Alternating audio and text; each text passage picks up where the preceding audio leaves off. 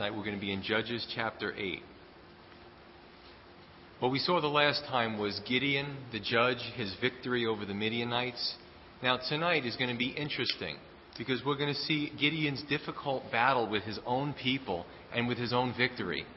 Now, Satan has a lot of tools at his disposal. One of his more used tool, I would say, is discouragement. If he can get us being discouraged, he can try to win the battle and make Christians ineffective. But another tool that Satan has that I noticed is, and we see it here tonight, is what happens when we do what we do in the victory. We're always talking about how do we behave as Christians in the trials. We're always talking about trials. But as Christians, how do we behave when we have victory? And we're going to see Gideon and how he handles victory, and then we're going to kind of take the application to us and see what we can learn a lesson from his life. So starting with verse 1. It says, "Now the men of Ephraim said to him," Gideon, "Why have you done this to us by not calling us when you went to fight with the Midianites?" And they reprimanded him sharply. So he said to them, "What have I done now in comparison with you? Is not the gleaning of the grapes of Ephraim better than the vintage of Abiezer? God has delivered into your hands the princes of Midian, Oreb and Zeb. And what was I able to do in comparison with you?" Then their anger toward him abated when he said that. So what we see is that Gideon's winning the battle. He's still got a few more things he's got to do. But the Ephraimites were the largest tribe, of the children of Israel, and they had a tendency to be a little prideful. They were a little upset with Gideon because they weren't asked to participate necessarily in the beginning on taking the Midianites. Probably, if I could take a guess, God probably didn't use them because of their pride, and they would have thought, Ephraim does it again, look at us. So, and we also see that Gideon whittled 32,000 men all the way down to 300. And that probably would have caused problems because the Ephraimites would have had that worldly wisdom like, what are you doing? Use all of our people. How could you bring us down to 300? So they rebuke Gideon. Gideon has a response. It's an interesting response. A few ways to look at this is, you could look at it as he says, "What have I done now in comparison with you? Is not the gleaning of the grapes of Ephraim better than the vintage of Abiezer?" Which was, the Abiezer was Gideon's household, And we know who Ephraim is. The first response, it could be, "Isn't it better to reap the fruits with your land given back to you than to have your people die trying to free the land?" So look, the end result was good, guys. What do you want from me? The second thing, how you can look at it is, probably even more importantly, he might have been saying to them, listen, your part was the most important part. Remember, you guys took the princes, Oreb and Zeb. Hey, bravo, great job. The slaying of the Midianite princes. You guys had a big part in this. Appealing to their, maybe ego in a sense. But these were both diplomatic answers from Gideon. For a different take, Wiersbe had a different approach on this too. Warren Wiersbe. He says, "Ephraim, however, missed out on acquiring some valuable spoils of war from the over 100,000 soldiers, and this may have been what irritated them." This is conjecture. "Usually when people criticize something you've done, there's a personal reason behind their criticism, and you may never find out what the real reason was.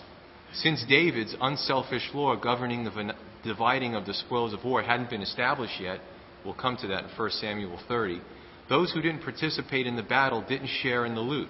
When the men of Ephraim should have been thanking Gideon for delivering the nation, they were criticizing him and adding to his burdens." So that's something I didn't even think of, but that's good. So this kind of falls. And what's fascinating is that we don't read in the scripture where prior to Gideon, the Ephraimites didn't all raise up and say, "Hey, we've been oppressed far too long by these Midianites. Let's go out and under the Lord, let's go take these guys." Not a peep out of the Ephraimites until Gideon, of course, starts winning the battle, right? This kind of falls under you can't please everyone. They weren't happy with the role that God gave them, the Ephraimites, and they also weren't happy with the leader God gave them. And there's three interesting responses to Gideon's conquest. The first one, which we just read, is anger. They're angry at him. Hey, we should have had a bigger part. We're going to see later that he goes through some different answers, the men of Succoth and Penuel, And they're rebellious against Gideon. They don't even want to help. They don't care that it's the Lord's battle. They're afraid that the tide may turn. We're going to see that. And the third thing that we're going to see is another extreme is further towards the end, there's a group of Israelites that are so thrilled with what Gideon's done, they want him to be their king. So you have people responding to this guy in all areas of the spectrum. That's why as a leader you can't take public opinion polls, because you're always going to make somebody unhappy. Verse 4, it says, when Gideon came to the Jordan, he and 300 men who were with him crossed over, exhausted, but still in pursuit. Then he said to the men of Succoth, please give loaves of bread to the people who follow me, for they are exhausted, and I am pursuing Zebah and Zalmunna, kings of Midian. And the leaders of Succoth said, are the hands of Zebah and Zalmunna now in your hand, that we should give bread to your army? So Gideon said, for this cause, when the Lord has delivered Zebah and Zalmunna into my hand, then I will tear your flesh with the thorns of the wilderness and with briars. Then he went up there to Penuel and spoke to them in the same way. And the men of Penuel answered him as the men of Succoth had answered him. So he also spoke to the men of Penuel, saying, when I come back in peace, I will tear down this tower. So what you have is Gideon is in the last throes of the battle, pursuing the enemy, and his men, and most likely he, are exhausted. They're drained. They need a little refreshment. So they pass through Succoth and Penuel, which are about 20 miles south of the initial battle on the east side of the Jordan River. And Succoth and Penuel refuse sustenance to Gideon's men out of fear of the battle changing hands. Now there's two sins here. Number one is the sin of omission. The Bible is clear in Proverbs and also James that, if you know to do good, and you can do good, and you don't do good, to that person it's sin. It's worded a little bit differently, but James 4, and I forget which proverb says the same thing. So there's sins of omission. They could have done something good. This was the Lord's battle, and they didn't. The other thing, there was a lack of faith. Well, we don't really know if we want to help you because there's only 300 of you and there's about 15,000 of them. And if they turn around and say, hey, there's only 300 of you, I'm paraphrasing, and they come and beat you up, we don't want any part of that because then they're going to come after us. So, notwithstanding, there was, at this point, 120,000 that were wiped out. So, the Midians were almost practically decimated. So the whole logic is messed up. But again, it's worldly thinking. I don't normally do this, but I looked at a few commentaries and found some fascinating answers. Another commentary on this chapter says that it says, for fear that Gideon should fail and thereby the Midianites would rise back up, they refused even food to his weary followers. It is said when petulance is shown because of a seemingly slight in connection with the Lord's work, as it was with Ephraim. But it is very much sadder when sympathy is shown to the enemy and help refused to the servants of God, who, though faint, are yet pursuing. The problem witnessed here is all too often the problem in the modern church.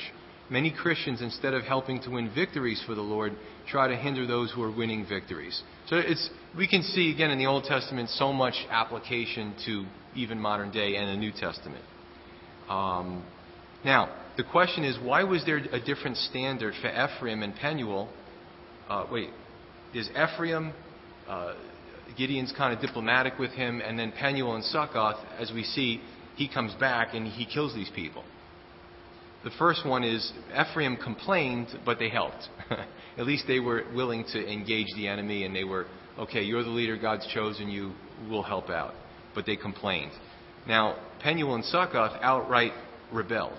This was sustenance that his men were probably famished and just on their last legs of physical exertion, and they could have used some bread and some water.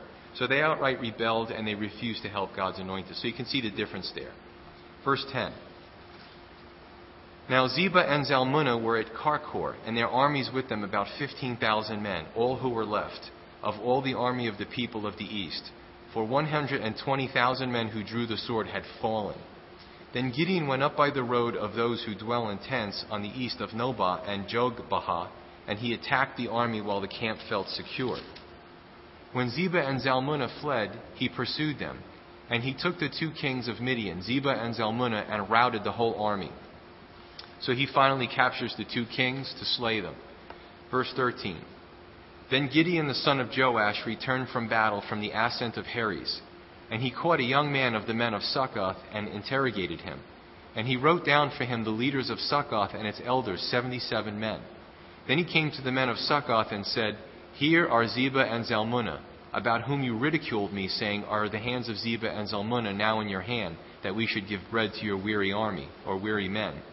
And he took the elders of the city and thorns of the wilderness and briars, and with them he taught the men of Succoth. Then he tore down the tower of Penuel and killed the men of the city. So the indication, if not outright stated in both of these cases, is that the leaders responsible for refusing aid were killed. He finds a young man in the city. He goes, "Who are the elders?" He points them out, and that's the end of them. So pretty strong punishment. Verse 18. And he said to Zebah and Zalmunna, "What kind of men were they whom you killed at Tabor?" So they answered, "As you are, so were they. Each one resembled the son of a king." Then he said, "They were my brothers, the sons of my mother. As the Lord lives, if you had let them live, I would not kill you." And he said to Jether, his firstborn, "Rise, kill them." But the youth would not draw his sword, for he was afraid, because he was still a youth. So apparently these kings, they're being interrogated now by Gideon. Apparently, by their own admission, these kings had a personal involvement with the slaying of Gideon's brothers. And now comes the justice phase.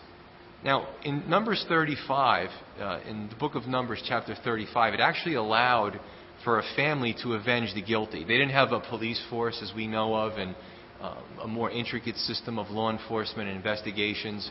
So in the law, it was set up that if some member of your family was killed, you had the right to avenge the manslayer if he was truly guilty, and you could slay him. And it's funny, because all the checks and balances, even in the Old Testament, there were cities of refuge, that if it was not determined that the person actually did it maliciously and it was an accident, the manslayer could flee to a city of refuge, and they could find out what the whole story was, and he would have sanctuary there.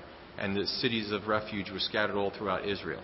So you see the checks and balances. But bottom line is, certainly Gideon had the right to avenge his brother's deaths. And remember, we're dealing with the Old Testament here. Kind of reminds me of, what all I could think of in my mind was, when you spread enough evil, it eventually catches up to you. There's a worldly term, what goes around comes around, right? Even somebody made a song about it.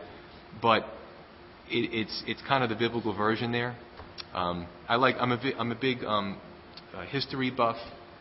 After World War II, the Nazis incorporated a lot of Eastern Europeans and Europeans into the Nazi ranks, and so people that weren't Germans or Austrians would wear the uniforms. And after World War II, and the tide turned, the townspeople rose up in a lot of these satellite countries, and they beat the Nazis to death. They killed them. So the Germans, after World War II, they couldn't get those uniforms off fast enough to get like farmers' clothes and put them on, because they knew that vengeance was coming. So when you spread enough evil, it eventually catches up to you. You see it even with criminals. They have a long rap sheet. Eventually, they die of an overdose, or they get shot by the police, or something, get killed in prison. Spread enough of it, it eventually catches up to you. Okay, verse 21. So Zebah and Zalmunna said, "Rise yourself and kill us, for as a man is, so is his strength." So Gideon arose and killed Zebah and Zalmunna, and took the crescent ornaments that were on the camels' necks. Then the men of Israel said to Gideon, "Rule over us, both you and your son, and your grandson also, for you have delivered us from the hand of Midian." But Gideon said to them, "I will not rule over you, nor shall my son rule over you. The Lord shall rule over you." So we leave off with Gideon's son. He's afraid. He's a kid, maybe a teenager, never killed anybody before. He doesn't want to do it. So the kings say, "Hey, why don't you do it?" Now, you might think they were taunting him, but it is possible that, a good soldier would be used to this kind of bloodshed, and one fell swoop and they would end it, take their heads off. Probably if the kid did it, he would have botched it. So it is possible that these kings were like taunting Gideon so that he could do it cleanly and they wouldn't have to suffer. A lot of different reasons for it. The wording in the Hebrew to English is, you can't always get exactly what they're saying there.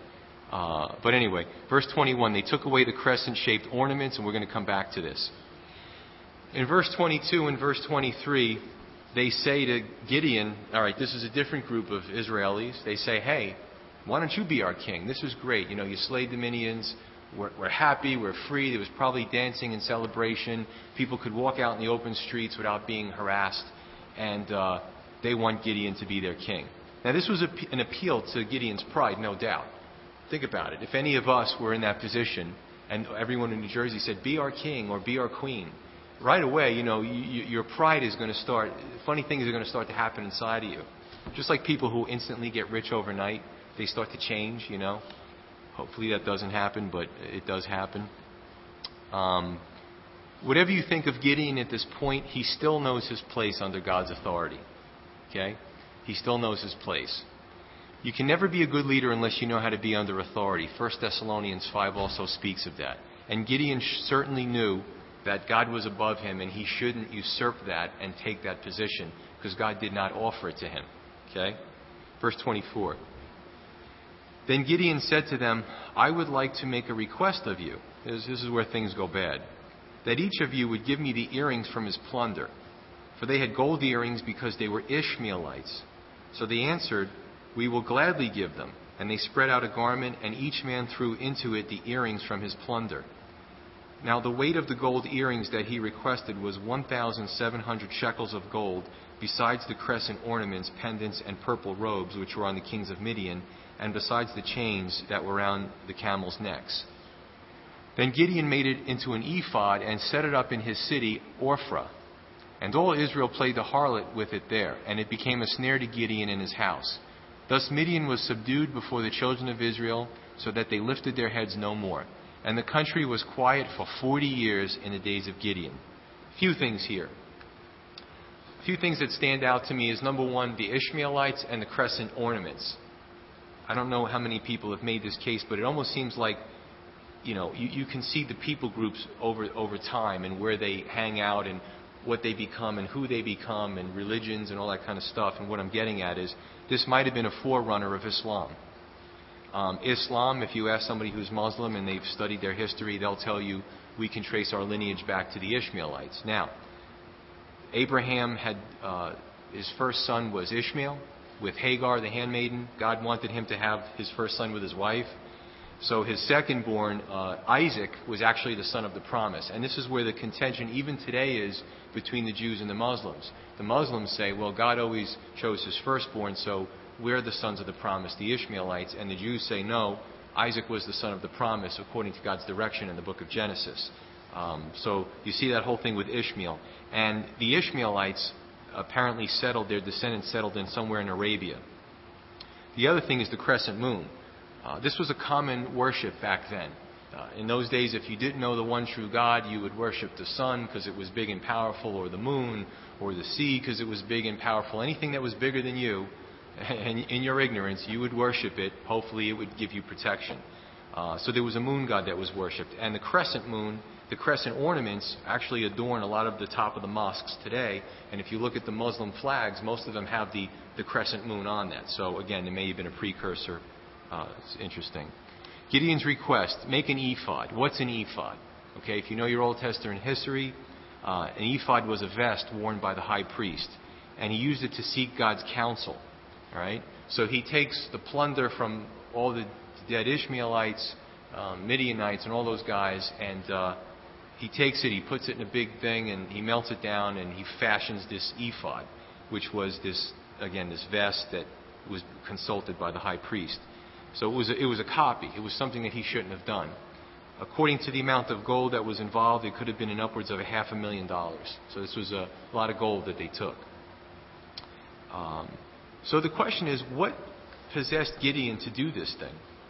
Because what happens is, I don't know whether his intentions were, really bad or what, but it turned into something bad. Because the children of Israel now saw this ephod and they started worshiping it. Remember Moses. Had in the wilderness, the children of Israel were bit by poisonous serpents. And he lifted up the pole with the serpent on it. He made a bronze serpent and a pole. And if you looked into that pole, it was a picture of Christ. You wouldn't die from the snake bites. And they worshipped that. So here's just another thing that's made that they worshipped. Okay? It just goes to show you that humans are hopeless when it comes to needing to worship something that's a type of tangibility to them. And that's why it's forbidden in the Ten Commandments. Okay? Thou shalt not make a graven image of anything that is in heaven above or on the sea below or on the earth and worship it. He's, one of the 10 Commandments. Don't make an image and worship it.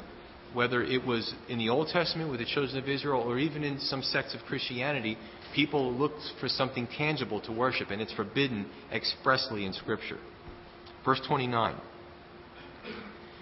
Then Jerubbaal, the son of Joash, went and dwelt in his own house. Gideon had 70 sons who were his own offspring, for he had many wives. And his concubine who was in Shechem also bore him a son, whose name he called Abimelech. Now Gideon the son of Joash died at a good old age and was buried in the tomb of Joash his father, and Ophrah the Abiezerites. So along with the ephod, it goes to show the fallen nature of man, no matter how much he's used by God. Now you may say to me, what? You kind of make it sound like Gideon's a good guy. And then, Pastor Joe, you kind of make it sound like Gideon's not such a good guy. I've said this in the beginning of the study of Gideon several Wednesdays back, that Gideon is a man of contradictions. Now, Gideon's contradictions were really they were really swinging one way or the other. I mean, he refused to be the children of Israel's king. A lesser man would have succumbed to that and said, hey, that's great, give me the robe and the crown, I'll take the job. But he also took multiple wives, which was forbidden in Scripture, and he constructed this ephod. So Gideon was a man of contradictions. He swung wildly. Sometimes he did things that were really good. He won the battle. And then sometimes he did things that were really bad. But honestly, if we look at our own lives, even as Christians, we do things that are contradictory. And I say this over and over again. We can pick on the characters in the Old Testament, especially the children of Israel. How could they do that? God opened up the Red Sea. I wouldn't have done that if I was there. Yes, you would have, and probably I would have too. Complaining and grumbling, we don't like the stinking manna, give us something nice to eat, go back to Egypt.